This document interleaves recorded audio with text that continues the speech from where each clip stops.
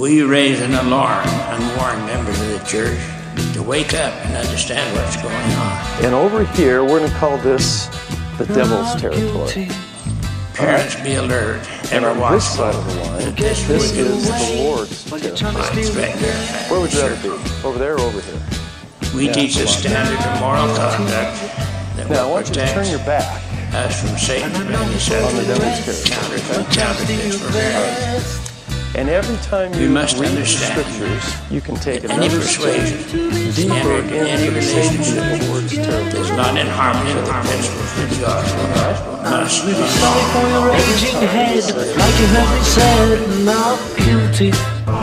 Oh, welcome back to Infant Nursery Hour You want someone to preach to you. with your host, Glenn Ostland. You want religion, do you?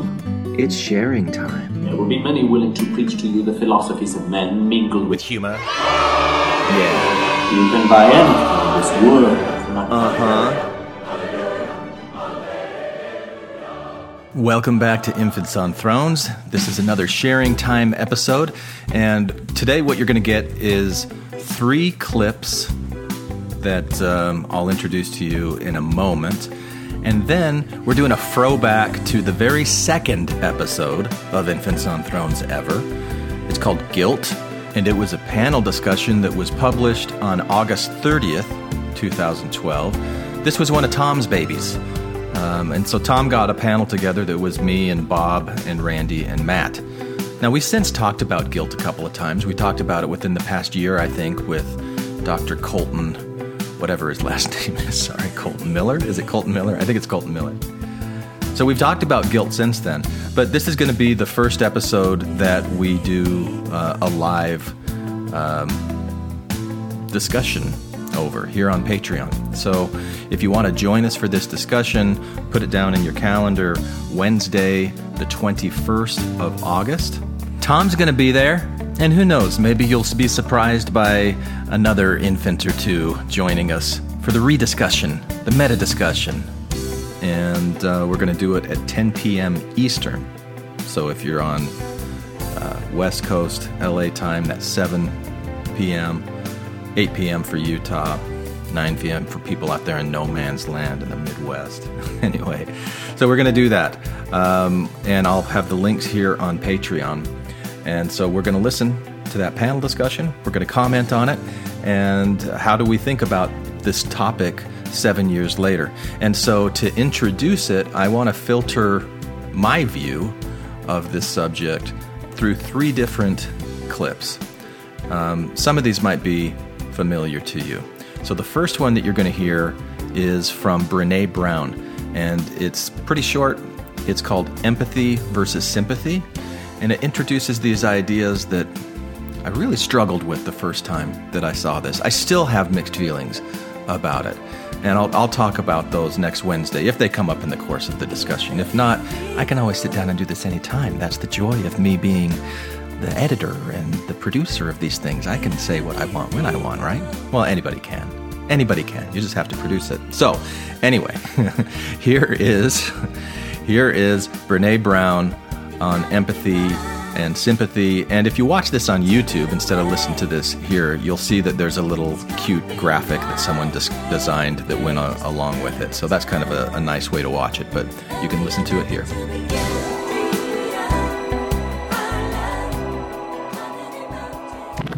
So what is empathy, and why is it very different than sympathy? Empathy fuels connection. Sympathy drives disconnection. Empathy, it's very interesting. Teresa Wiseman is a nursing scholar who studied professions, very diverse professions where empathy is relevant, and came up with 4 qualities of empathy. Perspective taking, the ability to take the perspective of another person or recognize their perspective as their truth. Staying out of judgment, not easy when you enjoy it as much as most of us do. Recognizing emotion in other people and then communicating that. Empathy is feeling with people. And to me, I always think of empathy as this kind of sacred space when someone's kind of in a deep hole and they shout out from the bottom and they say, I'm stuck, it's dark, I'm overwhelmed. And then we look and we say, hey, and climb down. I know what it's like down here, and you're not alone. Sympathy is, ooh, it's bad, no. You want a sandwich? Empathy is a choice, and it's a vulnerable choice, because in order to connect with you, I have to connect with something in myself that knows that feeling. Rarely, if ever, does an empathic response begin with "at least." And we do it all the time. Because you know what? Someone just shared something with us that's incredibly painful, and we're trying to silver lining it. I don't think that's a verb, but I'm using it as one. We're trying to put the silver lining around it. So, I had a miscarriage. Oh, at least you know you can get pregnant. I think my marriage is falling apart. At least you have a marriage. John's getting kicked out of school. At least Sarah is an A student. But one of the things we do sometimes in the face of very difficult conversations is we try to make things better. If I share something with you that's very difficult, I'd rather you say, I don't even know what to say right now, I'm just so glad you told me. Because the truth is, rarely can a response make something better. What makes something better is connection. All right, so one of the things that I struggle with the empathy versus sympathy, and I've always struggled this, is how long do you wait? Because I'm not always a very patient person, both in having empathy with myself and in having empathy with other people. And I think maybe you're splitting hairs a little bit and getting a little too pedantic when you're making this fine distinction between empathy and sympathy, and you're saying empathy fuels connection and sympathy drives disconnection. I don't know. We'll debate that on the panel discussion, and hopefully you'll join us. This next video kind of illustrates more how I am in these kinds of situations, or how I have been, and it's funny. And this is another one that it's better to watch it than to listen to it. It's called "It's Not About the Nail."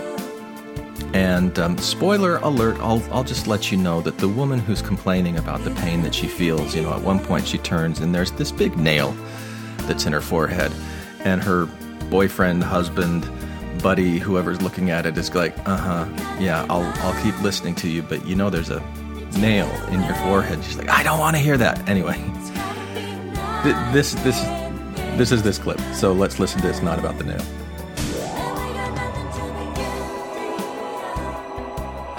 It's just, there's all this pressure, And sometimes it feels like it's right up on me, and I can just feel it, like literally feel it in my head, and it's relentless, and I don't know if it's going to stop. I mean, that's the thing that scares me the most, is that I don't know if it's ever going to stop. Yeah. Well, you do have a nail in your head. It is not about the nail. Are you sure? Because, I'll bet if we got that out of there... Stop trying to fix it. No, I'm not trying to fix it. I'm just pointing out that maybe the nail is causing... You always do this. You always try to fix things when what I really need is for you to just listen. No, see, I don't think that is what you need. I think what you need is to get the nail See, you're out. not even listening now. Okay, fine. I will listen. Fine. It's just... Sometimes it's like... There's this achy... I don't know what it is. And I'm not sleeping very well at all. And all my sweaters are snagged. All of them. Yeah, that sounds really hard. It is. Thank you. Ow! Oh, come on. Ow. If you would just... Don't... Try to see things my way. Do I have to keep on talking till I can go? So who do you relate to more in this? Do you relate more to the woman with the nail in her forehead that is saying, you just want to fix everything, I just need you to empathize with me, I just need you to listen? Or do you relate more to the guy who's watching and going, I don't think that is what you need. I think what you need is to get that nail out of your forehead? Is it all or nothing? Is it one or the other? Is there a balance between the two that needs to be struck? those are the things I want to talk about when we have the panel discussion. And what does it have to do with guilt and shame? I mean, there's a connection here, right? Now, this third clip, I've listened to it part way through. I haven't listened to all of it yet. Now, this third clip might be a little trickier for some of you to get into, because she talks about vibrations and getting in touch with your vibrations. And it's taken me a while to get comfortable with what that means and to go, okay, actually, that is kind of at a cellular level, atomic level, everywhere. We are vibrations. We're made up of vibrations. Anyway, so she's talking about vibrations. And I'll tell you the background. This is someone named Abraham Hicks. Her name is actually Esther Hicks, I think. I don't know the full story on this. A friend of mine has introduced me to Abraham Hicks within the last couple of months, and I've listened to a handful of these lectures. Most of them that I find on YouTube are little clips from different live seminars that she does. So it's kind of a Q&A where somebody comes up to the microphone and asks her a question, and she gives a response to it. So that's what you're going to hear. And then the thing is, I mean, kind of like Krista the Psychic, that these are channeled answers. So Esther is the the host, and Abraham is the we. It's the cosmic spirit that is talking through Esther. Now, it's not really as weird as that. If you want to think of this as window dressing, and the way that I do is it's just like it's this fictional game that's being played, fine. That's how the information's being packaged. But if you pay attention to what's being said and apply that and ask, does this seem right or does this not seem right? And how does this impact the way that I think about guilt for myself, shame for myself, the way that I view others, my ability to empathize or sympathize or whatever you want to do with it? I think it's really interesting, and I want to share it with you. So here's Abraham Hicks.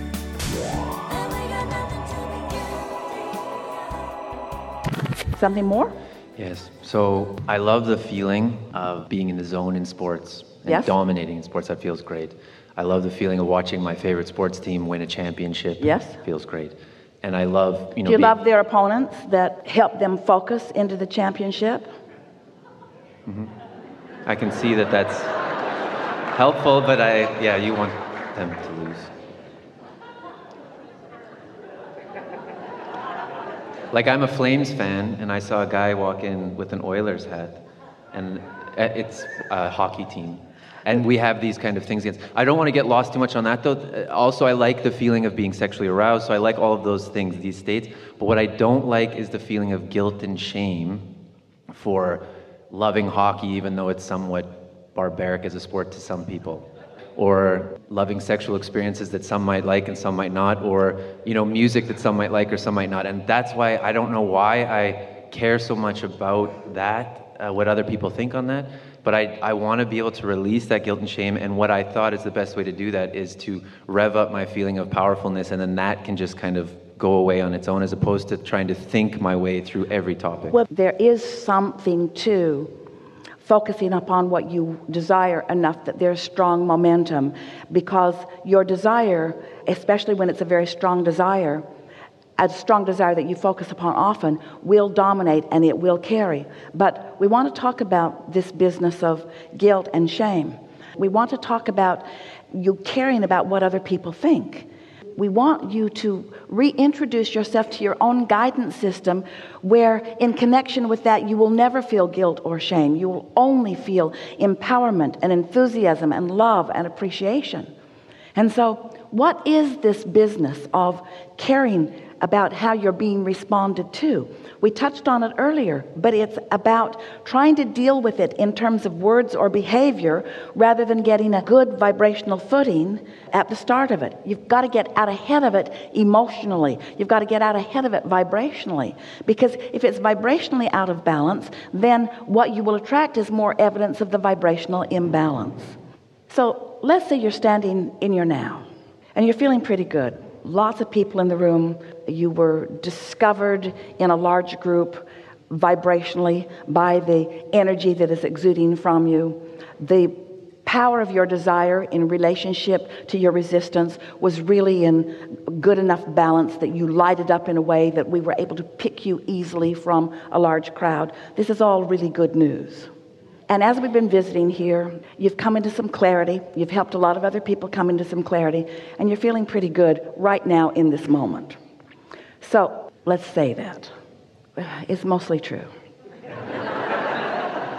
So here you are in this moment, feeling good, and then a subject comes up to which you've had some concern. And you turn your attention to it, and you relitigate it. You, from your now position, try to go back and change something that you've lived before. And in doing so, you take on the personality of those that you perceive are judging you, and you do the same thing to yourself. So you relitigate the experience, and you come to the conclusion that no matter what it was, and for whatever reason, that you were wrong in having that experience. But you're doing it in your now. You can't go back and relive it, and you can't go back and change it. But in your now, you can control the way you feel.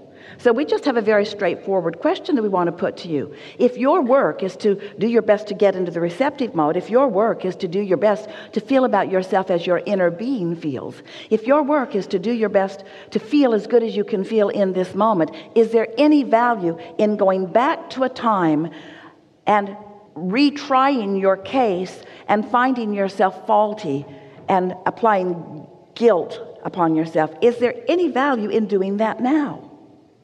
So you're not doing it on purpose? Is that what you're telling us? Well, I guess the only value would be if I thought that I could release that from the past to be feeling better now. You did release it from the past, because when the past was the past, it was released. But this is the present, and you've dragged something from the past that you don't want into the present. It's not about releasing the past. It's about focusing in the present. It's about in the present aligning with who you are. Mm-hmm. Esther had an experience where something happened and some people were unhappy with her, and now she's living the ramifications of their unhappiness. And for just a moment, she was saying things like, I should have just done such and such. And then that led to a little bit and before that, I should have done that. So she's going back before the momentum, when the momentum was very small. If I'd just done something differently then, and then, and then, and then, and then. And once she sort of came out of it after a good night's sleep, we spoke to her with such clarity that she told others, Abraham yelled at me this morning.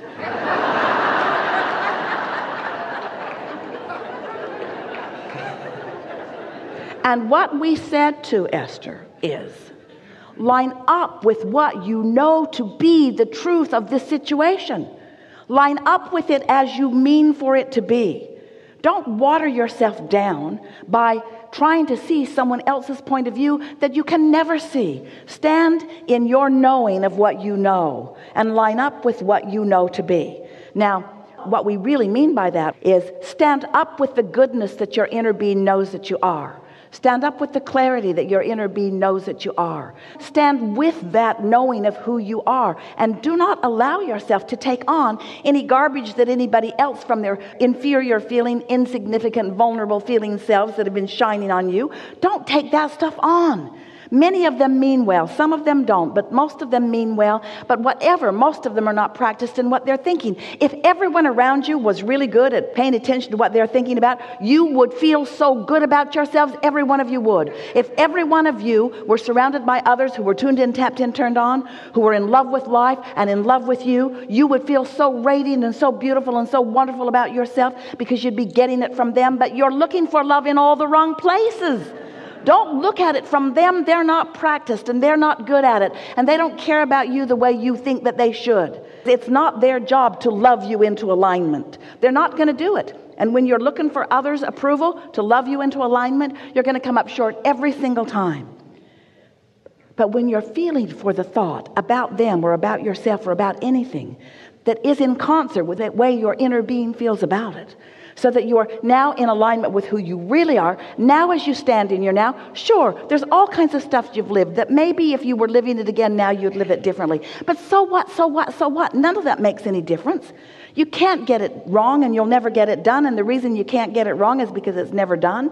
You're always standing in a new and powerful now, and your inner being is always adoring you and knowing what you want and what the path of least resistance is for you to get from where you are to where you want to be. Your empowerment is a self-assigned experience, and you find it one good feeling thought at a time, one good feeling thought at a time, one good feeling thought at a time. And you will never get to who you are and to who you mean to be by regretting anything that you've ever experienced. You can't even remember what the particulars were of the incident when it came up. You don't even know what the energy dynamics of it were. You cannot from your now even remember what the momentum factors of energy moving were about. You've got to let the past go. You've got to let it be what it was for. What it was for was to fill your vortex full of who you really are. And now your purpose is singular. Line up with who you really are, you see. And when you do, you will discover the passion that the source within you has for all sorts of things that you have been assigning as inappropriate because you've been guided by so many others who don't want you to follow your own passion. They want you to follow their path. They want you to be a slave to what they want. Sometimes they mean it, and sometimes they don't even know what they mean. But most people are very sloppy in their thinking, and you cannot be if you want to live happily ever after. You've got to think with precision, by caring about how you feel. And then it doesn't take long before the momentum of your thoughts carries you into predominantly good feeling moment after good feeling moment after good feeling moment after good feeling moment. It's the way it is supposed to be for you. It's who you are. It's what's in your vortex. It's what your inner being is guiding you to. Just be playful about it. Do you feel like you could more easily let your past go now than maybe before?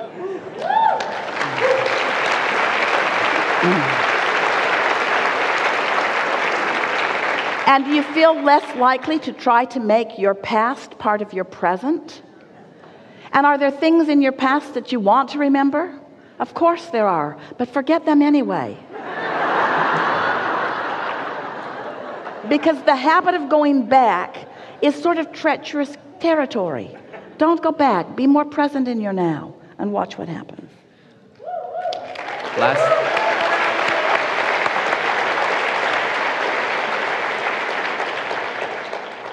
Last night I watched on Discovery Channel a show about lions, so the beasts, and feel myself when I watch something like that they just do and be what they are. And so in this releasing the beast that has become kind of the theme now, like that's the feeling I have, is I want to just do that and be okay with it for myself. So what you shared really helps that, so thank you. And my back doesn't hurt. And then on the other channel there was that program about the guilty lion.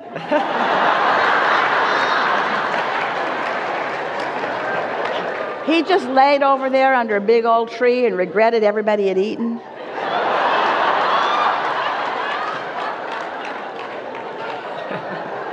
Yeah. Cool, thank you. And now what we're really all here for is the Infants on Thrones panel discussion from 7 years ago. Once again, this is Tom and Randy and Bob and Matt and me. And Tom put together this episode. I remember just absolutely loving it. And here you go. We're going to listen to it. And then I just want to remind you that we're going to be having a live discussion about this on Patreon on Wednesday, September 21st at 10 p.m. Eastern. So I hope to see you there and to hear you contribute to this. It is our discussion on guilt. Here you go. Okay, on 3, we'll do 5. Okay. Okay, ready? 5. 5. 4. 3. 2. 1. That sucks. This is Infants on Thrones. Throwback Friday.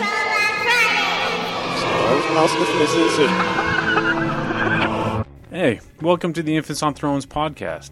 I'm your host, Tom Perry, and this particular podcast is on guilt.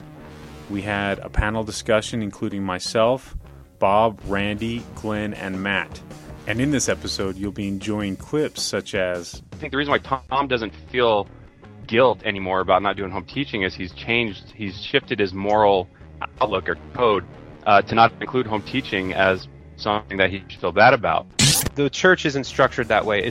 In fact, it's structured exactly the opposite way. It is trying to minimize the Tom Perrys of the world. It wants less of you, not more than you. And, I agree. And you're just not letting them have it. I have seen stuff that, if a soul exists, has damaged my soul to never be recovered. And I still believe that, by and large, people are good generally.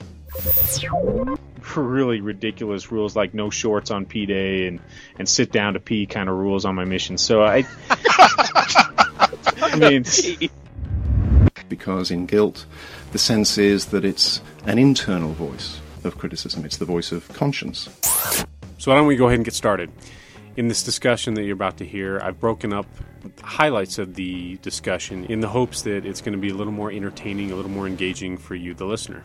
So you'll have to let me know on the website, in the comments section of this podcast, if you feel like this works, if this format works or the style works.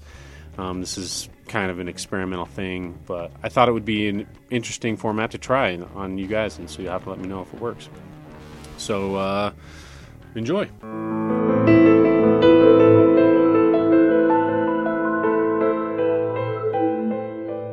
So, Tom, here's what I want to know, if I can ask this question, because we're just starting this podcast with all of us getting on, and we recorded one episode before this where we said we're going to be really entertaining and fun. We're still going to be entertaining. We're still going to be entertaining. And so, for your very first podcast, you want to talk about guilt, and I just want to know why. What's the inspiration for you personally? There's really the first thing you want to tackle. I just wanted to get a panel together and talk about something that had been on my mind currently.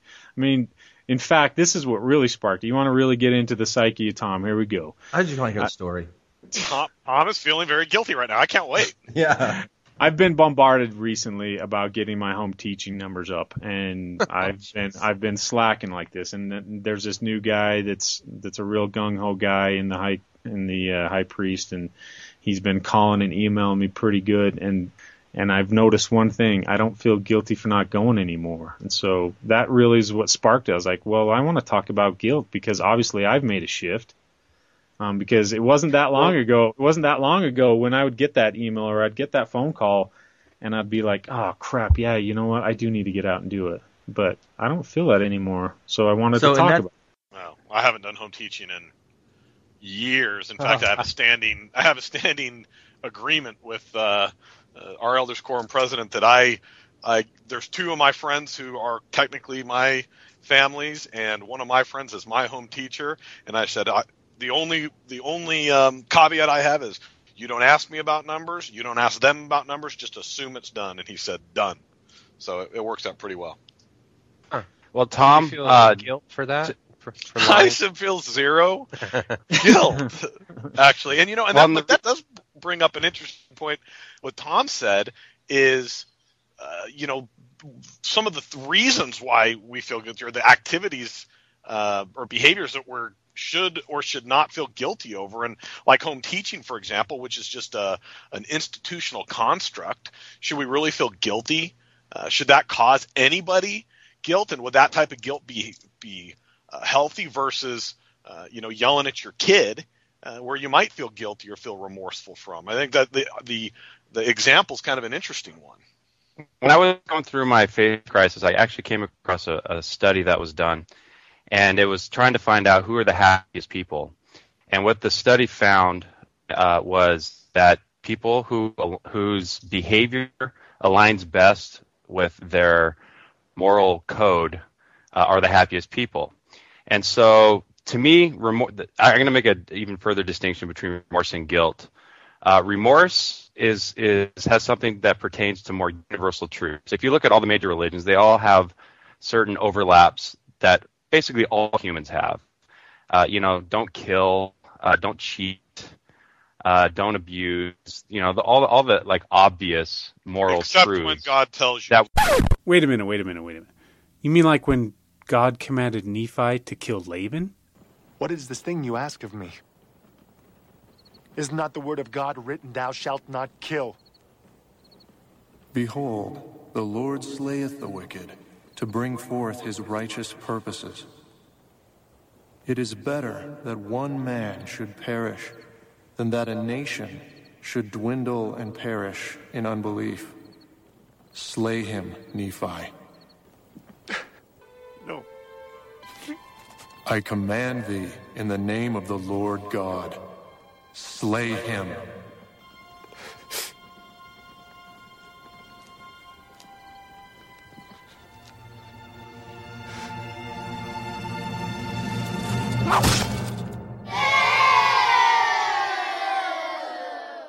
Well, that goes under the guilt. Okay, so and then you have all the things that differentiate all the major religions, like all their different codified things that aren't universal, that you don't see in each religion.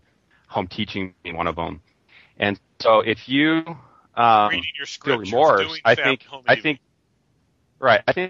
the reason why Tom doesn't feel guilt anymore about not doing home teaching is he's shifted his moral outlook or code to not include home teaching as something that he should feel bad about. But I think Tom would feel remorse if he beat his wife, because that goes into more of a universal. So I think if you are violating kind of a universal, obvious moral truth, you'll feel remorse. I think that's what separates psychopaths from normal people.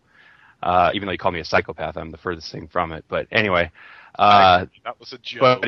But I think Matt hit it on the head when you are violating like a arbitrary construct like home teaching or going to the temple. Then you feel guilt. I think there's an important distinction there. I mean, does that make sense to anybody?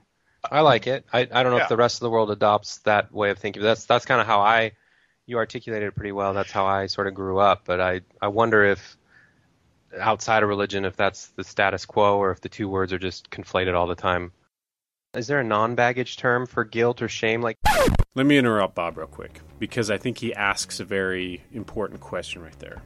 I want to play a clip from the BBC Radio podcast entitled In Our Time, Philosophy. And you can access this podcast at bbc.co.uk/podcasts/series/IOTP for In Our Time Philosophy.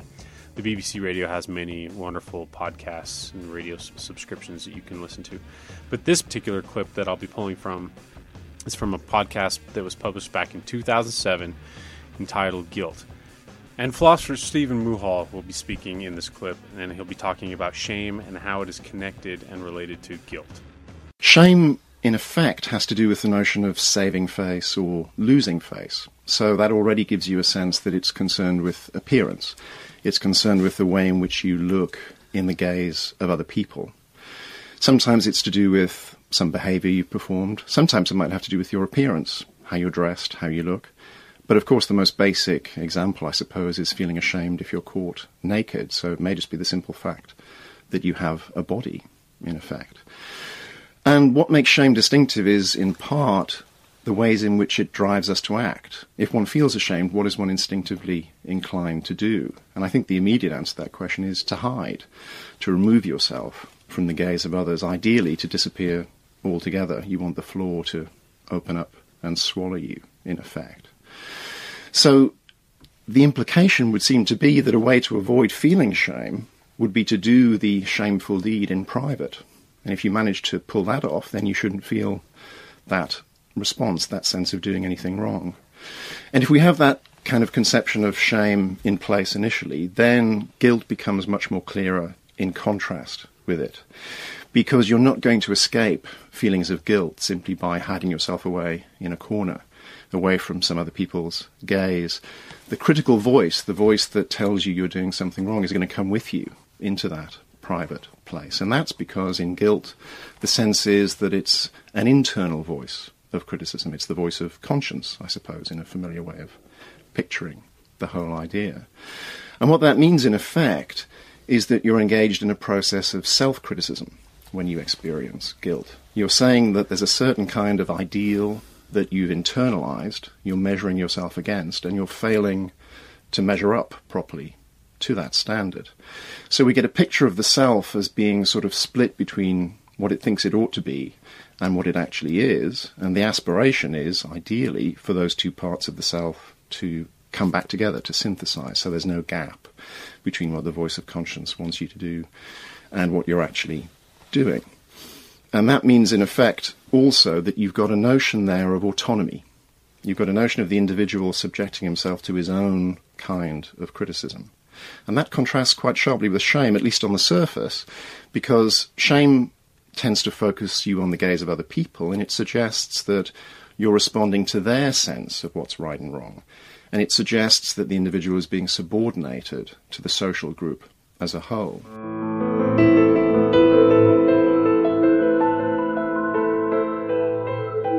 Do you feel like guilt is term is more of a religious thing? Is that what you're saying, Bob? I'm just saying it has a lot of baggage, and I think it's correlated with religion quite a bit.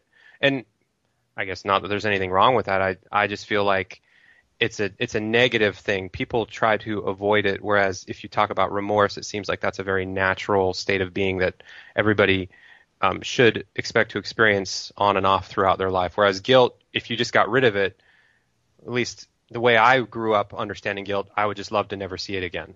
Whereas remorse, I understand there's a place for it in my life. Does that make sense?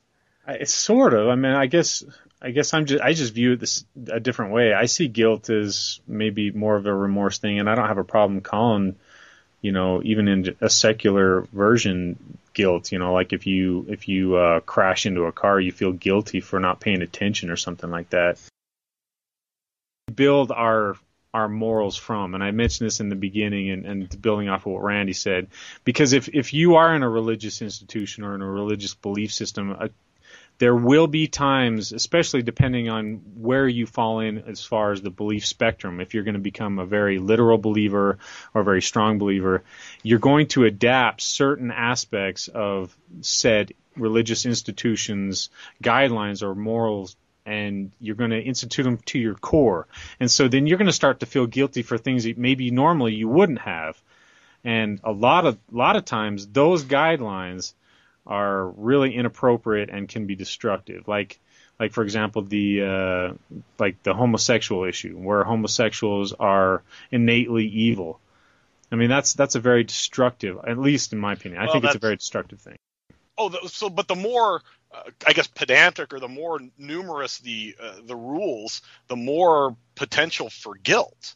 Like for example, with Mormonism, I wonder how many people out there feel guilty for not writing in their journal, or not having a garden, or not having a full year supply, and how tragic that is. See, but this raises a question that I've been debating in my mind as to how much we weight different commandments, because you're like commanded to be perfect in all things, right? And there's all these task list of things that we have to do, but then at the same time, there's like the top 3 sins, the like murdering, denying the Holy Ghost, committing adultery. So there's like more weight on those things than there is on like journal writing, or these really stupid things. Like on my mission, the mission president made it a rule that we had to shine our shoes every day. We had to eat wheat cereal that's Moogie every day, and he would make a point of saying, if you don't do those things, then you won't have the Spirit to be with you. But I didn't believe him.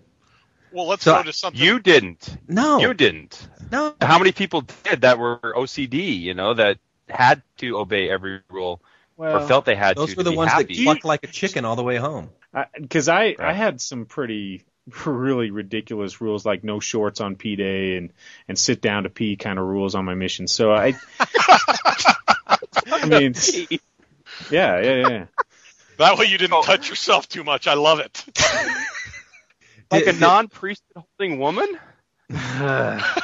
Did you believe those rules, Tom? I mean, like, did you feel like if you violated them, you really wouldn't have the Spirit with you? It wasn't a matter of believing the rules, and obviously we have this in our list to get to. It's obeying the Lord's servants. If you believe that your mission president is inspired and guided by God, and he's in that position because he was, there's a reason for him to be there, and he's actually getting inspiration, revelation, personal direction for you as a missionary. And even if he comes up with a silly rule like sitting down to pee, you're going to freaking do it. I mean, only if you feel like that he really is guided by inspiration, because it's always that domino effect. If you don't start to obey one rule, then you don't start obeying another and another and another, and the next thing you know, you're sleeping with girls or animals or whatever. Wow. That's a slippery slope. Let me give you an example of that. I do think it's the small things matter for a lot of people, and maybe journal writing's a bad example, but take the word of wisdom or attending whatever. The example that I heard on my mission was, and I thought it was so frickin' profound. It was, when you're fasting, even a spoonful of water is inappropriate. And it's, oh wow, that's so profound. It's the little things, man. And so you can attribute that to, if I don't wear my church or eat my Kashi cereal, like my mission president says, that really is just as inappropriate as the major things. But there's a subconscious loophole that Glenn alluded to, and that's that there is this master set of things you have to abide by in order to be a good Mormon and to be fully fellowshipped and have full membership and go to the temple when you're older and participate in the things that you do as a Mormon that are beyond just the anybody's welcome, come to church sort of stuff. And the subconscious loophole is the fact that we all know we're not perfect and we all know we're progressing in this life. And so at least when I was growing up and on my mission, some of those stupid rules I would break all the time, not because I was like a chronic rule breaker, but because I was keeping the big ones and I was doing what I thought was the best path for the best missionary work, I guess. But did you recognize at the time, Bob, that these rules weren't really connected? Because we've got that scripture in the DNC that said that every blessing is connected to some kind of a commandment, and if you do the commandment, then God's bound. And so people take that to these ridiculous extremes. I, the Lord, am bound if you do what I say. If you do not what I say, you have no promise. It's one of the few I still remember, which probably speaks to my guilt issues, right? Yeah, but like, didn't you cognitively realize that some of those things were so mundane that they couldn't possibly be related to some kind of a heavenly blessing? No. Like, I don't think that I thought it through to that logical conclusion of like, this is total bullcrap. I just more thought of like, I see that there's some good intentions here, but if I pass on this, or if I get out the door at 9:35 instead of 9:30, it's not the end of the world as compared to like sleeping with that woman over there. Like there's just degrees. Or animal. Don't forget Tom. Oh yeah, right. Of course, because that's what comes next. Yeah.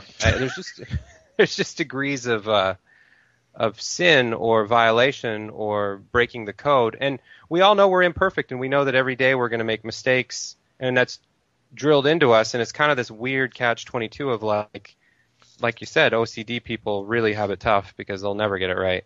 I think this goes to what Randy was saying earlier about your actions aligning with your morals. And if you realize that those morals aren't really, what did you call them, Randy? Like universal morals? There's universal morals, and then there's the kind of arbitrary constructs that they're idiosyncratic per world religion.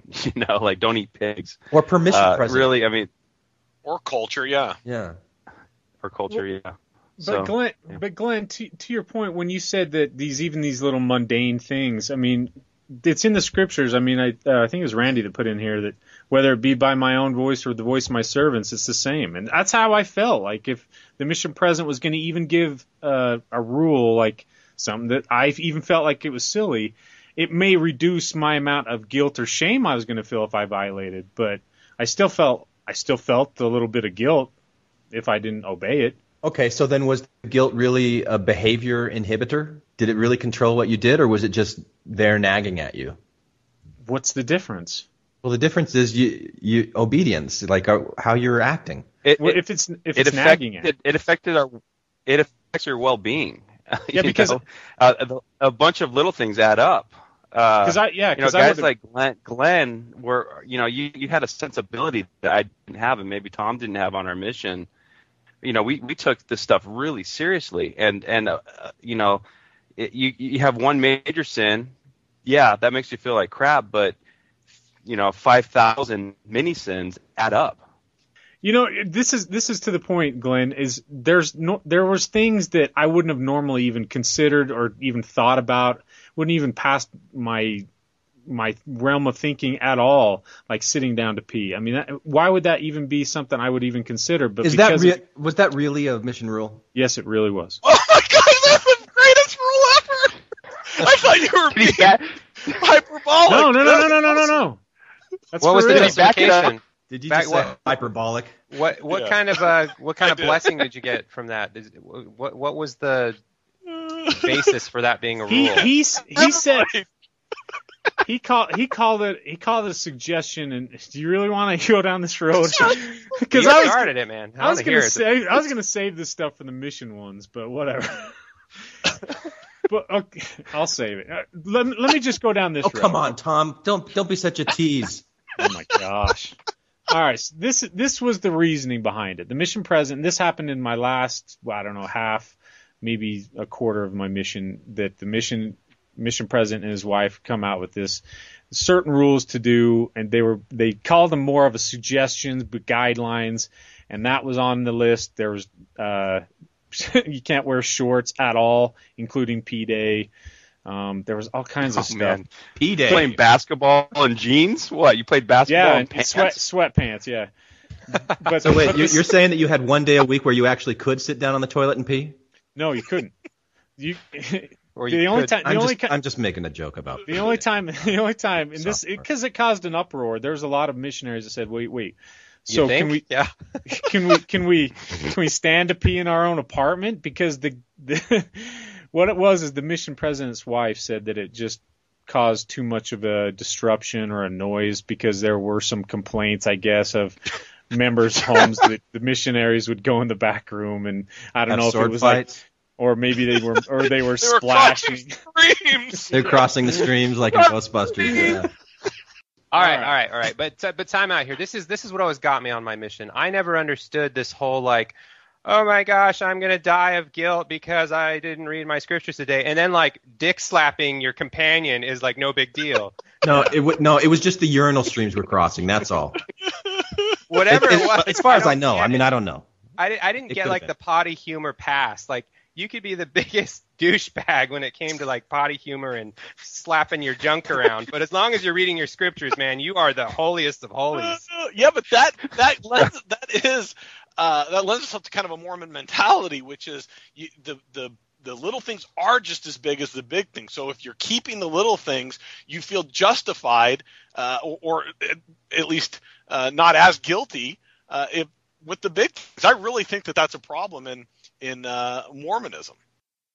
A lot of times when there's all these crazy rules that get built up in your mind, like, oh, I can't do this, I can't do this, I can't do this, sometimes you do get lost because you start to feel guilt for one thing, and whether that's a lot of guilt or a little bit of guilt, depending on what the rule or the guideline is, I think you can get lost, and sometimes you just numb out. Like, depending on the kinds of rules that you're really facing, you can really get yourself lost and start to feel like everything's getting blurred.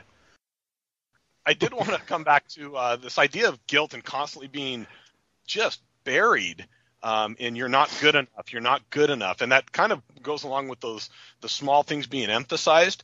But it's really fundamentally you're told you are flawed. In the Book of Mormon, you're even told you are an enemy to God, and that you are necessarily fallen and bad and basically designed to do wrong. And I think that mentality is really effed out. I think we might be overstating it a bit here, because you also have the belief that every week, if you take the sacrament, you eat the bread, you drink the water, you're clean. Wait, but that's only sort of true. That's only sort of true, Glenn, because how do you juxtapose that weekly free get out of jail free card with like the guilt of the deathbed repentance sort of doctrine, where it's not just for your deathbed, but in Mormonism, if you ever do something because you know that you can get out of the consequences of it later by doing exactly what Glenn said, later on Sunday, I'll just wipe this slate clean. It wasn't that big of a sin, and I feel bad, and I'm done. And then you can get into this pattern, Well, and then Bob, you add the scripture.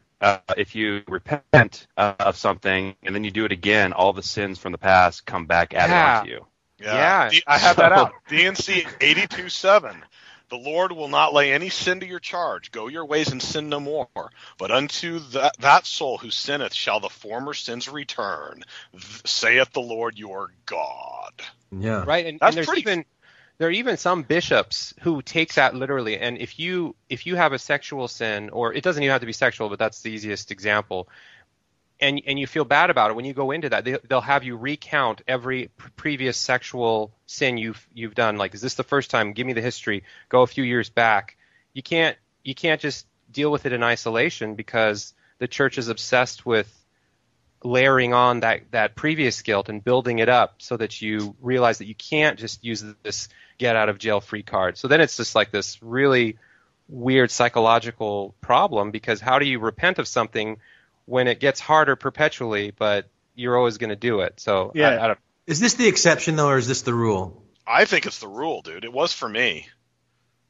So This it must be the rule for everyone. In my mind. I think about people in my ward, and just, I don't know. It doesn't seem like I'm surrounded by a bunch of guilt-ridden people. But internally, they are torn apart. I think. I really believe that. Well, yeah, I would agree with Matt. How do you explain the whole Utah having the highest depression rates, suicide rates, medication rates? How do you explain all that then, Glenn? I was just there, and it's a dump. Wait, I'm not asking. I'm not asking about the fires. That's weak, man. And excuse me, but I take great offense to that, jackass. Oh, it was just I was just there for 10 days, and man. And you were ready to get a anti-anxiety depression med? Yeah. They got this like bastion of snow skiing, camping, rock climbing. It is like a depressed person's haven. Okay, true. You can't tell me just because you didn't have a good time. That's your argument. You got Randy. I was just Utah joking. is a beautiful place. I mean, there's a lot of reasons why I miss living in Utah. Okay, fine. I think that was his point, dude. But USC sucks. Randy's now my favorite atheist all of a sudden. No, but the idea of enduring to the end, forsaking sin, that whole thing that is constantly reinforced, I think undercuts the positive idea of, you can be clean, though your sins be as scarlet, they'll be white as wool, except they become scarlet again the next time you touch yourself or stand up to pee. What really bugs me about this, I mean, we could actually spend an entire podcast on just the chastity mess, because what's really destructive about it is, I mean, there's so many levels and there's so many things. I mean, going from whatever petting is to whatever third base is to whatever, touchy-feelies to French kissing. I mean, where does all this fit in? And then, of course, the bishop's got to interpret that to whatever level of forgiveness he's going to institute or whatever. Probationary period. Yeah, normally you have to undo what you did for like 6 months or longer, depending on what it was you did. And then... Here's a mission story. We had a counselor in the mission presidency who would do personal interviews, and he considered wet dreams, I shit you not, as essentially violating the law of chastity. I got that too, man. That's not isolated. I think that's common. Oh wow! My mission president, to his credit, when he learned about it, stopped that and told the boys basically, relax. It's called biology. So I mean, wow, and that's absolutely true. Awesome. Yeah, no, I had a great mission president. Well, who's the general authority? Is it Packard that said that you got to tie your hands to the bedposts when you sleep or something like that? Does anybody remember that? That sounds like Marky Peterson. Marky Peterson. Yeah.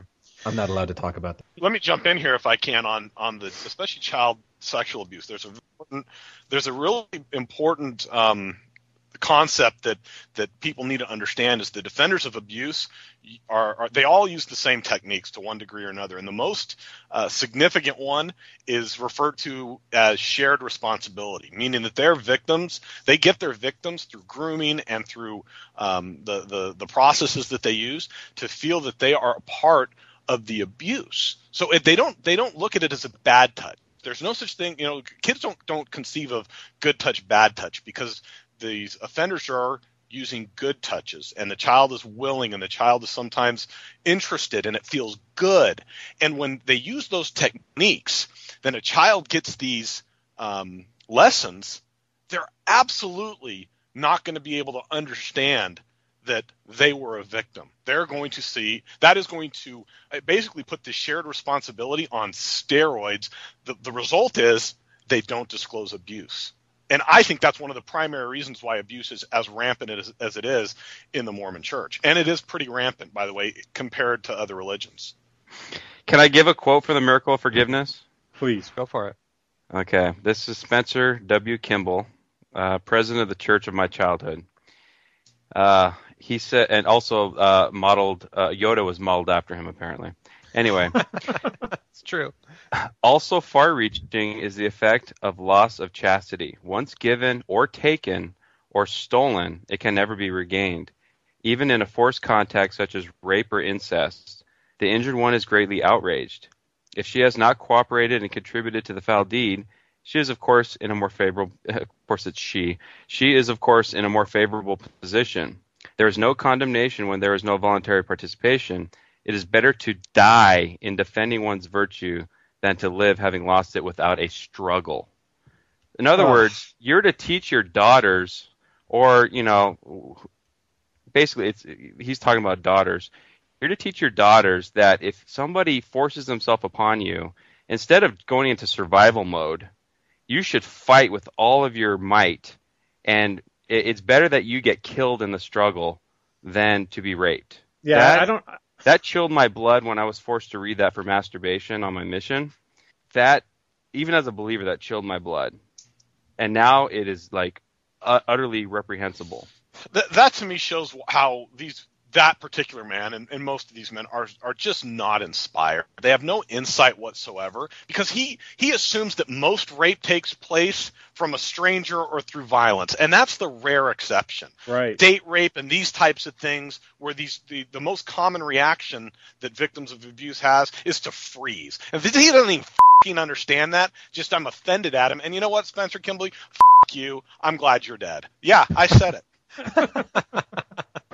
He would be like 150 if he's still alive, but yeah. Well, I just think like that statement is morally reprehensible. I really do think that, and I think that it's so difficult that, and I know that nowadays everything's a lot different, and there's probably a lot of listeners that are kind of rolling their eyes like, well, we don't believe that stuff anymore. Miracle forgiveness isn't even something that the church necessarily promotes, but yada yada yada. Yeah, it's whopping like 30 years old. It's so right. long ago. So antiquated. But the problem is even if one father reads this and then takes it to heart and then structures his moral belief systems around this, and he actually teaches his daughter, I would rather you come home in a box than limp away from a rape, because once that happens, once you're raped, you're defiled. I mean, that is just, I mean, I don't even, yeah, I'm with you guys. I can't even wrap my brain around it, because it's so offensive and it's so destructive on so many levels. Well, he's defining losing chastity. He's putting rape as losing your chastity. Do you think I would consider my daughter any less if she'd been raped? Do you think I'd think of her as losing something, of value? Well, yeah, but it goes again to a myth, the idea, and I was taught this as well, is that with girls there is a physical flowering, essentially, right? Something you can never get back. And I think these girls need to understand that is not true. You cannot tell if somebody's been penetrated. The hymen is a collar of tissue. It's not like a drum. So there is no such thing as popping the cherry or breaking the hymen. And I think that concept does mess with girls, that you really can't go back. There really is, as if there's a virgin test, and there's not. Well, I thought there was a statement in there that said that the victim is not under any condemnation, and then the distinction was made that you've got to fight for it. It's better that you fight for it. Yeah, but that's going to mess with you to the end. So what's, if you're... But doesn't he say that the guilt, like the victim's under no condemnation? It says there is no condemnation when there's no voluntary. So if you just relax and let it happen because you're just trying to survive, or you freeze, which is the most then you're under condemnation. Reaction. So that can be interpreted as voluntary participation if you don't fight. So he's basically defining not fighting it as voluntary participation. Yikes. And these comments or these statements have not been retracted. It would be one thing if President Monson or whomever gets up and says to victims of abuse, this is retracted. This is not the position of the church. What does the Church Handbook of Instruction say about this for bishops to counsel people? Does it address it at all? It does. It does talk about victims of abuse, and it says that they are not that it's not sinful, basically, right? Yeah. The problem is so isn't that? I mean, so it's not a public retraction, but I mean, isn't that a change in? But think about this, Glenn. How many members of the church have access to the Church Handbook of Instructions rather than Miracle Forgiveness? Which is required reading for every missionary, by the way. Yeah. Is it still required? Well, it was for my mission. I guess it's been 10 years or whatever. So no. It wasn't required for mine. But how many true believing? How many bishops have this on their shelf? Probably 98% of them. Well, let me just build off this for a minute. I mean, just to bring this into perspective of nowadays, I mean, you guys have all heard the analogies that young women get in their young women groups about chastity and stuff like that. Like, if you lose your virtue, then you're kind of like this piece of chewed gum, pass this around, licked cupcake, whatever. Like the leader would chew some gum and say, okay, now you chew it. I don't want to chew it. Well, that's what you'll be like if you let your virtue go away. And I always told those girls, I love cupcakes without frosting. But I mean, okay, I can vouch that analogy and those stories are still being used today. I mean, that's very. I mean, how is that not related to what we were just talking about with the miracle forgiveness? We're basically saying, if you lose your virtue one way or another, whether it's even implied through rape or whatever, then you are that piece of used gum. I mean, I can't even begin to tell you how reprehensible that is. It just really, really bothers me. As a father of a young daughter, that just sends me right up the wall. Why do you think it, if somebody's listening to this and they're like, yeah, I'm not Mormon and you guys are just, figuring this out a little later than the rest of us. I guess two things. How did it come about? And comparatively, do we even have a sense for how bad it was for us compared to just, regular, I want to say Christian or other religious upbringings that were associated with other boys growing up? Or I don't know. I'm just curious of like where we stand. I don't think we're that unique when it comes to this guilt kind of thing. Really? You think that Mormonism is average? It's not maybe a little... I think it depends on what you're talking about. I think when it comes to like adultery and chastity and stuff like that, I think that's pretty universal. I mean, look at the Muslims. That's pretty heavy. Do they have like their own versions of licked cupcake analogies? It's like you're like a used burqa, or I don't know. Like how do I was thinking more like a falafel. I was gonna say they stone the women. The men get off okay, but the women get stoned. For me, it comes down to my realization as I was thinking about this is that religion's just destructive. I really am getting to the point where I don't see it as being redeeming, because anything that's good that religion might bring that's good isn't universal to religion. For example, guilt can be positive. If I hit my kid and I feel bad about it and I think, you know what, I'm not going to do that again. It's not because of religion, it's because of the impact that it had on my kid. So I don't need religion to do that. The only thing the religion provides is kind of a warped sense of things that otherwise aren't harmful and aren't wrong, and creating assigning kind of wrongness to them, I guess. So Matt, did you never get a sense of hope from your religious experience? Because this was something, Bob asked this question, how did we come to where we are? Like what was our journey through guilt or maybe out of guilt or wherever we are with guilt?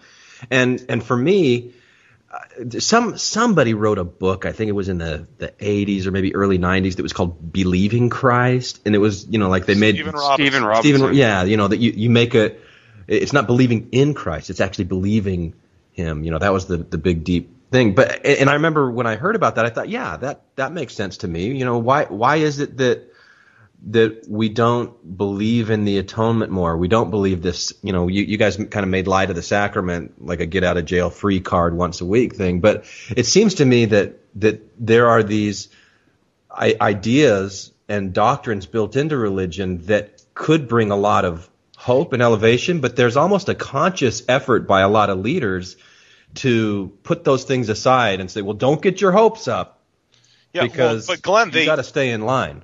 They provide the medicine to the illness they cause. That's where they provide hope, but because they've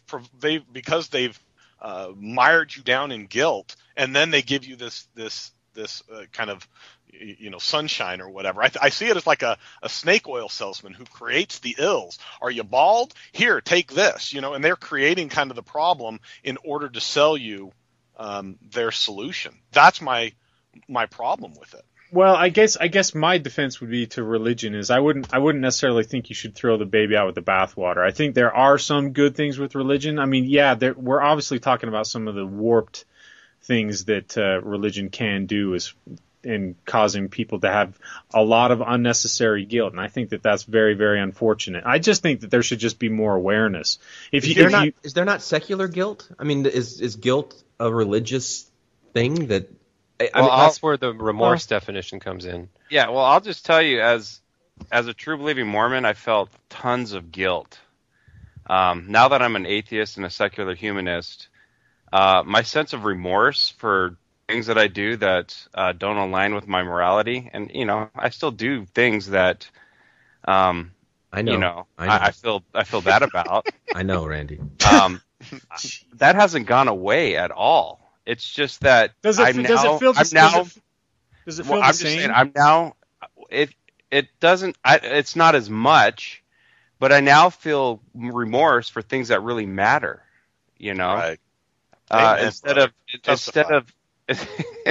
Instead of like silly constructs that I'm not adhering to, that are unrealistic and impractical and irrational. Like I really should be bigoted against gays. I should feel good about that. No, but so if you're bigoted against religious people, do you feel remorse about that? That you're not like giving them the benefit of the doubt? Well, there are times when I find myself judging people or giving having preconceived notions about people because they're like Jesus freaks, that some people would call them. But I feel really bad about that afterwards. It's not, and I don't treat them any differently. But I do have like a knee-jerk reaction when somebody has a shirt that says "He died for me," which happened just yesterday, and I immediately was like, "Oh, I don't like you." And then like afterward, I'm like, "Oh, she was a really nice person." I felt really bad for that. So I should have felt bad for that. I shouldn't judge someone just because they believe in the Jesus. It's the things that really matter. I think it boils down to. Yeah. Instead of arbitrary constructs. Dude, if I'm unkind to somebody, and I am unkind to people now and again, I do regret it. And if I make a person feel bad, I do feel bad for doing that, and I want to improve myself. But it is the things that matter to me. It's not the things that just where I say that don't hurt other people or don't have effect on other people or other things. If I litter, I'd probably feel bad because I think that has an impact on things. This is good. We're getting breaking news that atheists still have consciences. That's good. Is that ethics news? And moral? Only in America is that breaking news. The thing I've been harping on lately is couple missionaries. How many couple missionaries feel guilty or grandparents feel guilty because they're not going on missions? But that should be turned on its head. They should actually feel guilty for leaving while their grandkids are at a certain age as they're growing up for 18 months. And some of these people do it over and over and over again. That's a good example. I think that's a good example because I do think they do feel guilty for it, but I think they just outweigh the guilt for one for the other, and that's unfortunate. Exactly, and I think that highlights where the priorities are. Yes. Immoral religious people. Well, let me give this example as far as like listening to your leaders and feeling guilty that if you don't obey them or listen to what they have to say. I don't know if you guys read this article that was in the Daily Herald about the MTC building being raised up 9 floors. Didn't you guys read this story? Oh, yeah, absolutely. Yeah. Again, let me interject real quick. Now, what we were discussing here was about the controversy with the MTC 9-story building, and I'm going to play a clip from the Radio from Hell show on X96 in Salt Lake City, Utah with Carrie, Bill, and Gina. And this particular clip was played on July 10th, 2012 in the 7 o'clock hour. And you can access their radio show and their podcast at x96.com/podcast. A majority of Provo Mormons who are fighting construction of a proposed high-rise at the Missionary Training Center have dropped their opposition after a local church leader asked for their support during a worship service.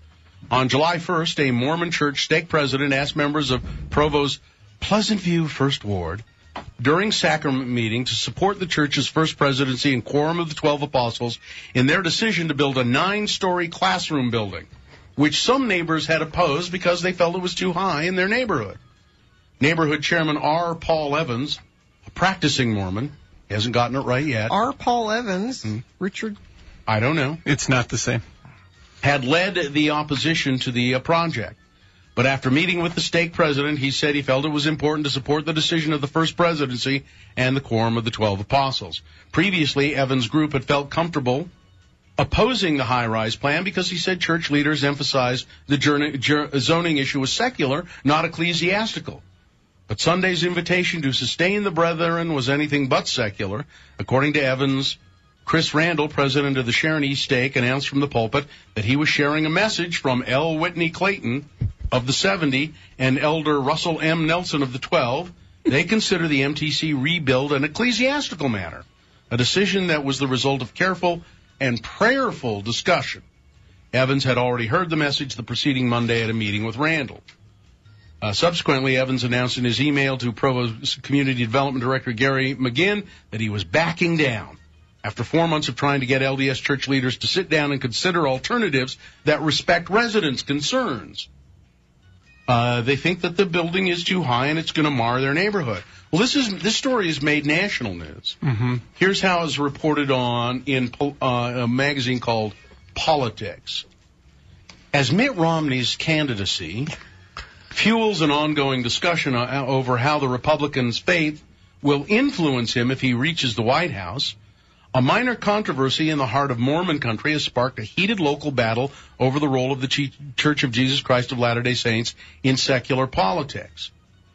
At issue is a classic not-in-my-backyard fight. Some Provo, Utah residents are worried that a 9-story building in the Mormon Church wants to build will mar their views of the snow-capped Wasatch Mountains, it says here. But so now these people are taking it to, what if Mitt Romney...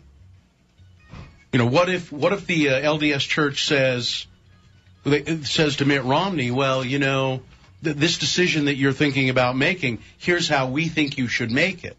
Is that the way that they direct the story? Yeah. It's the classic, Kennedy's a Catholic, we don't want to take orders from the Pope? Yeah. Okay. They're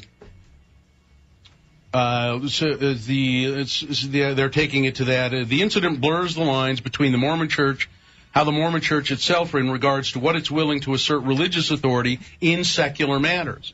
The Church has long held tightly to political neutrality and says it only throws its weight behind an issue that it deems to have moral consequences. But this building doesn't have moral consequences. It's just a zoning issue. While the Church is lobbying to get a construction project approved is unsurprising, some local Mormons were taken aback at what they see their religious leaders turn a local debate into a test of religious faith. I grew up thinking ecclesiastical matters were doctrinal, not zoning issues, said Lori Johnson.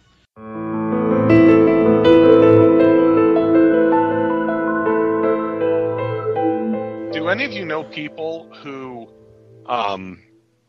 voted for or voted against gay marriage, who morally were supported it, who basically said, I don't like the law, the where they say that they can't marry, but because my leaders told me to. Yes. John DeLynn actually had a live call-in podcast, and this young, beautiful woman called in, and she had this natural love and empathy for gay people. She was a devout Latter-day Saint, growing up in the Bay Area, and she called in. Hi, this is Nicole. Hi, Nicole. I'm from California, and I actually voted in the Prop 8 campaign, and I'm friends with Carrie, but I voted yes in Prop 8, and I know it might offend some people here, but I had a really, really hard time with it. I have a lot of homosexual friends, gay and lesbian friends, bisexual. I know a lot of people, and they would be very upset if they knew that I voted yes. But my point is that I had to search it out in my own mind, and I had to stay true to what I believe and follow the prophet for what I believe. And I know that he is a true prophet of God, and that if he tells me to do something, I'm going to do it. Kind of like in the beginning of the podcast when we were talking about the primary song, Follow the Prophet, He Knows the Way. And that's our whole thing. And I didn't want to vote. I contemplated not voting. It was a really, really hard decision.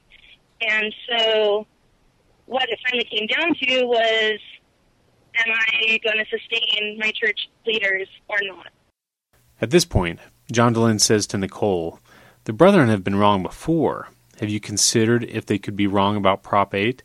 And how would that make you feel? I would be ecstatic if they were wrong. If then later they decided, you know what, homosexual males can hold the priesthood and they can go to the temple and they can get married and they can do whatever, I would be ecstatic. Like I said before, my best of the best friends are gay.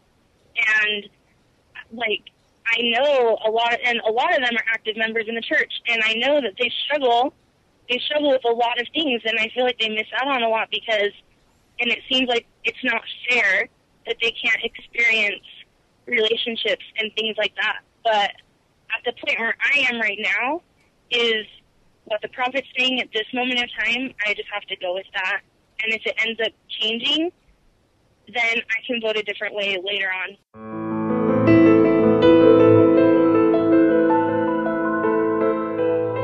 And I'm going to have to follow my prophet. This went utterly against her internal moral compass, but because the prophet told her to, she voted for Prop 8. But isn't that is documented? But isn't that also her internal moral compass, the devotion to the prophet?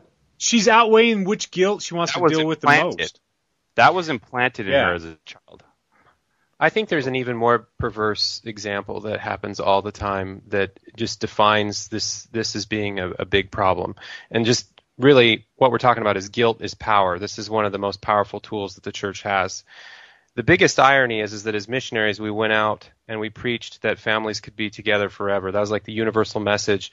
What happens after you die? We have the answer to life. You get to live with your family forever. We would teach this beautiful message. But then what inevitably happens in every family, maybe not every family, let's call it half the families, is that there is going to be somebody in the family who is opposed to this dramatically and doesn't want anything to do with the church, but yet this other person in their family is embracing it wholeheartedly. So the irony is that the most beautiful doctrine that reels you into the church in the first place is tossed aside for the fact that the church comes first and you yourself will be spiritually uplifted by rejecting your family and choosing the church over your family, even though that was the hook that got you in a lot of cases, for these converts in the first place. And that to me just highlights just how ridiculous this whole setup is, but yet it happens over and over and over again. So let me ask you guys about spiritual experiences and spiritual feelings, because as I'm thinking about these awful people that we're describing, these awful Mormons. They're not awful. Yeah. They're wonderful people that have been inculcated. But let me. I think part of this inculcation and part of this whatever was implanted in their youth was the ability to feel very strong feelings where you feel like you're connected to God, and in those moments, it kind of washes the guilt away.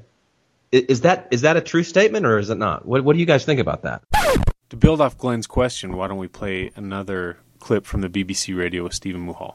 The ways in which one can alleviate the experience of shame and of guilt. I said about shame a little earlier that what you try to do, in effect, is get out of the sight of others, to disappear, ideally. In the case of guilt, that won't do any good. What guilt drives you to do is actually to atone for the wrongdoing. You try and engage in some kind of act of reparation to try and alleviate the harm that you did that created the guilt feeling in the first place. And that means that in guilt, you have a focus on the victim of the wrongdoing.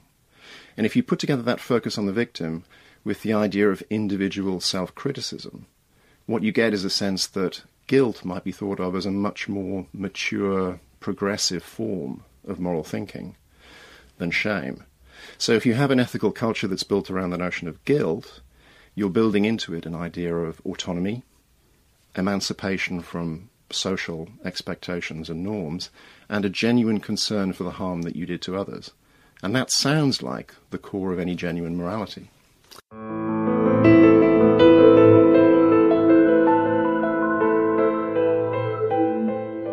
I don't think it washes the guilt away. I think it just categorizes it. I think it's just a matter of what putting washes in the guilt away. I didn't follow.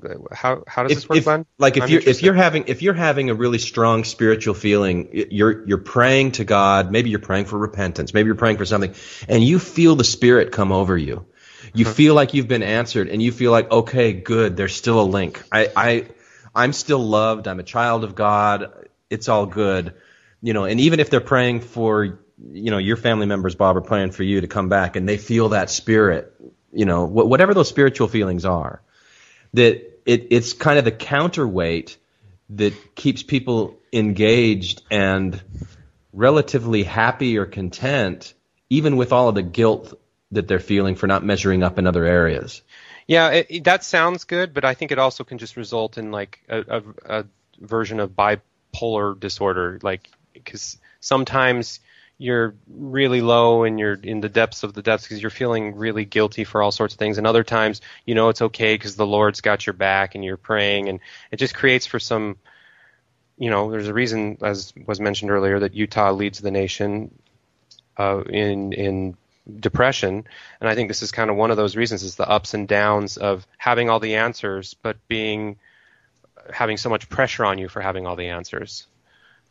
So you come and go in that joy versus,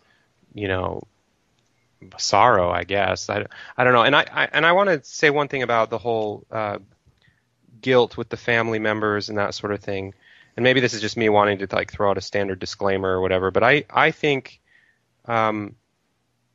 with my family in particular, it kind of ebbs and flows, and I feel like they can't fully, they actually, most of them do a great job of embracing me for who I am. But as long as the church has them shackled, the inverse of that is that they're feeling guilt in a different way, because if they really do come to me and engage with me on this plane that's outside of a religious conversion context, then they are sort of going against some of their core beliefs. It's very subconscious, though. They would deny this, of course, but it just creates this weird haze over our relationship, even if we're trying for it not to, just because by definition there's no way to get out of it unless you unsubscribe, and you can't unsubscribe if you believe in it. There's no way to have your cake and eat it too. Does that make sense? Well, yes, it makes sense to a degree. I guess for me, because I'm still sort of treading water in it. I think you can. I think you can unplug, maybe unsubscribe to a lot of the literal or more fundamental structures of belief systems inside the church and still be okay. If they could just drop the whole, you don't have to believe that the church leaders are, maybe infallible or very close to infallible. If you just think of them as just guys, just doing the best they can, that really shifts a lot.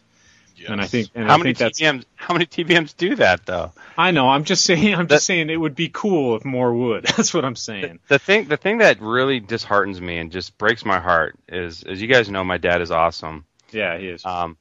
But here's the thing: when a Mormon parent could raise a child to be incredibly successful in every way, he could be a physician doing free work in Africa for the underprivileged, have a beautiful wife, having great sex every night with his beautiful wife, and be financially independent.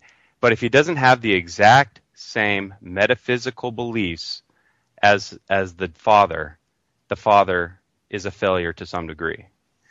And that breaks my heart that my dad feels like he has failed as my father to some degree because I don't share the exact same metaphysical beliefs as he does. But and it's wasted energy and it's wasted sorrow. Well, I think you're overemphasizing exact, but I get your point. Because I completely sympathize, because I've got family members the same way, even in my wife's family, that feel the same way, where, if their children aren't raised properly, then they take that burden on themselves, especially when it comes to keeping them in the church and whatnot, even when they become adults and whatnot. But but do you blame more of the church of that, or do you blame the individual? Because like what Bob was saying, can't they take don't they have the powers to take the shackles off themselves? Why is it the church that's got the power over them, or do they have the power to take the shackles off themselves? Yeah, well, I blame the church. I blame the church more too, because it's really the church doesn't facilitate a middle. Tom, you're doing it, and it seems like it works for you. Your salad bar approach to Mormonism, or whatever, and that's great. But like, the church isn't structured that way. It's in fact, it's structured exactly the opposite way. It is trying to minimize the Tom Perrys of the world. It wants less of you, not more than you. And I agree. And you're just not letting them have it. You're like, no, I'm gonna ride the middle way here, and F you. Well, those are my words, not yours. But just 2 conferences ago, Elder Russell M. Nelson, the heart surgeon, apostle, condemned cafeteria Mormonism. He says you cannot be a true Mormon and be a cafeteria Mormon. So he utterly called you out, Tom, and condemned you. Thank you for the reminder there. But that was 2 conferences ago. But there's other general authorities that say we want you here, even if you don't believe in everything. I mean, they contradict themselves. Yes, right. Yes. But it comes to the perspective of the family members, of the loved ones. And my parents are the same way as Randy's. I know they feel guilty about where I am, and I try to hammer into them that they are not the reason why they are the reason why I am the way I am, because they brought me up kind of free thinking and all the superlatives and the positives that come from that, but they don't recognize that. But for me, I blame the church. And I sound very angry against religious people generally, and that's not the case. I really appreciate religious people, and I can respect them, and I think I understand where they come from. My venom is towards the institutions and the religions, and so I think it's important to make that distinction. It's not towards the people. I support all people wherever they are. It's these organizations and these institutions that I think are damnable. Well, Matt, when the stake president and the bishop came over to try to reclaim your soul that one night, your line has always stuck with me, because the church always says, hey, you know what? The church is true, but the people aren't, so don't let people offend you. And you're like, no, what? That offends me. The people are true. It's the church that isn't true. So that's why, when Glenn says that we're talking about these horrible people, I don't think they're horrible people. I think they're awesome, wonderful people. I know, like, the majority of the Mormons I know are wonderful people. But it's the church that needs to maintain this institutional control over them. And so I'm in the camp with Matt and probably Bob that I blame the church more, because I know these people. They're good people. I think we actually see more eye to eye, and I just think it's more of a level of responsibility where we put more blame towards the church or more blame on the individuals. I think that varies per individual and whatnot, but I guess I don't want to send this into a 5-hour podcast. We should probably wrap this up anyways. But to bring that full circle, though, is I don't think man is an enemy to God. I don't think, this idea of original sin. I really think, by and large, at the core, all people are good. And they're good despite religion, not because of it. But generally, people are just good social beings who really don't want to hurt other people for the most part. So that religion has been able to convince people that somehow they have contributed to the goodness of man is perhaps the greatest cons ever to take place. Now, you're a prosecuting attorney, right? Yes. And you believe that people are innately good. Yeah, and I deal with I have seen that would curl your guys' toes. I have seen stuff that, if a soul exists, has damaged my soul to never be recovered. And I still believe that, by and large, people are good generally.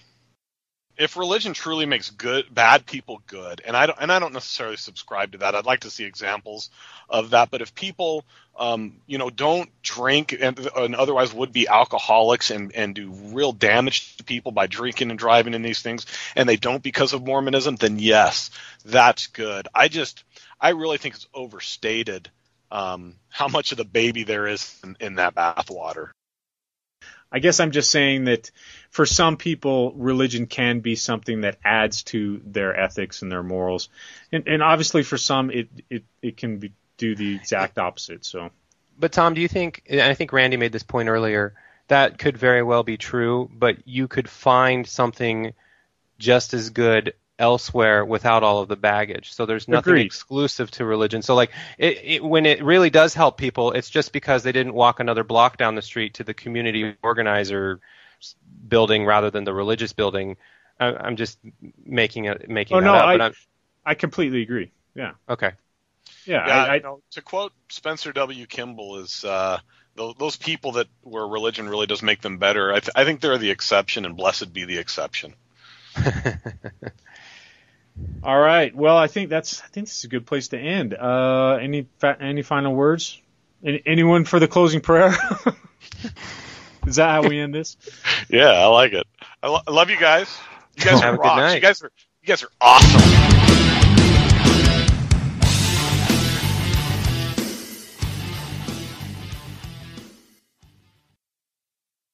I don't think we had a proper closing. Should we start over with the closing and then what do you do? Do you fade to music after somebody says, "Does anyone volunteer for the closing prayer?" I think what you just said right there is perfect. We need to take that out and use it.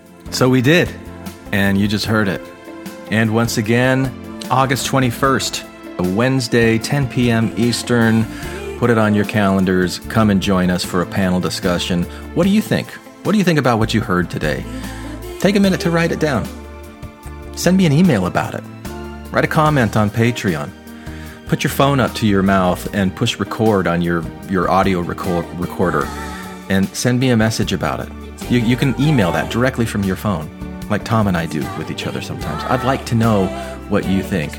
And if you want to join us for the panel discussion, do it. You can do both. Anyway, I'm curious. I like doing this whole podcasting thing because of the way that I'm able to bounce my ideas off of other people. It's fun. I like having the conversations. I think you're here because you like them too. Some people like to be more active participants. Others want to be passive and receive it. That's fine either way. But if you want to be active, if you want to enjoy with it, and I don't mean like an active Mormon, I mean like really active in expressing your thoughts and your opinions, please do. I want to hear it. And once again, thank you for your patronage, not patronage, but patronizing is bad, right? But patronizing is also bad.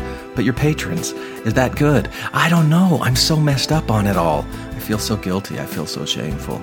But thank you for supporting Infants on Thrones. And we got nothing to reveal.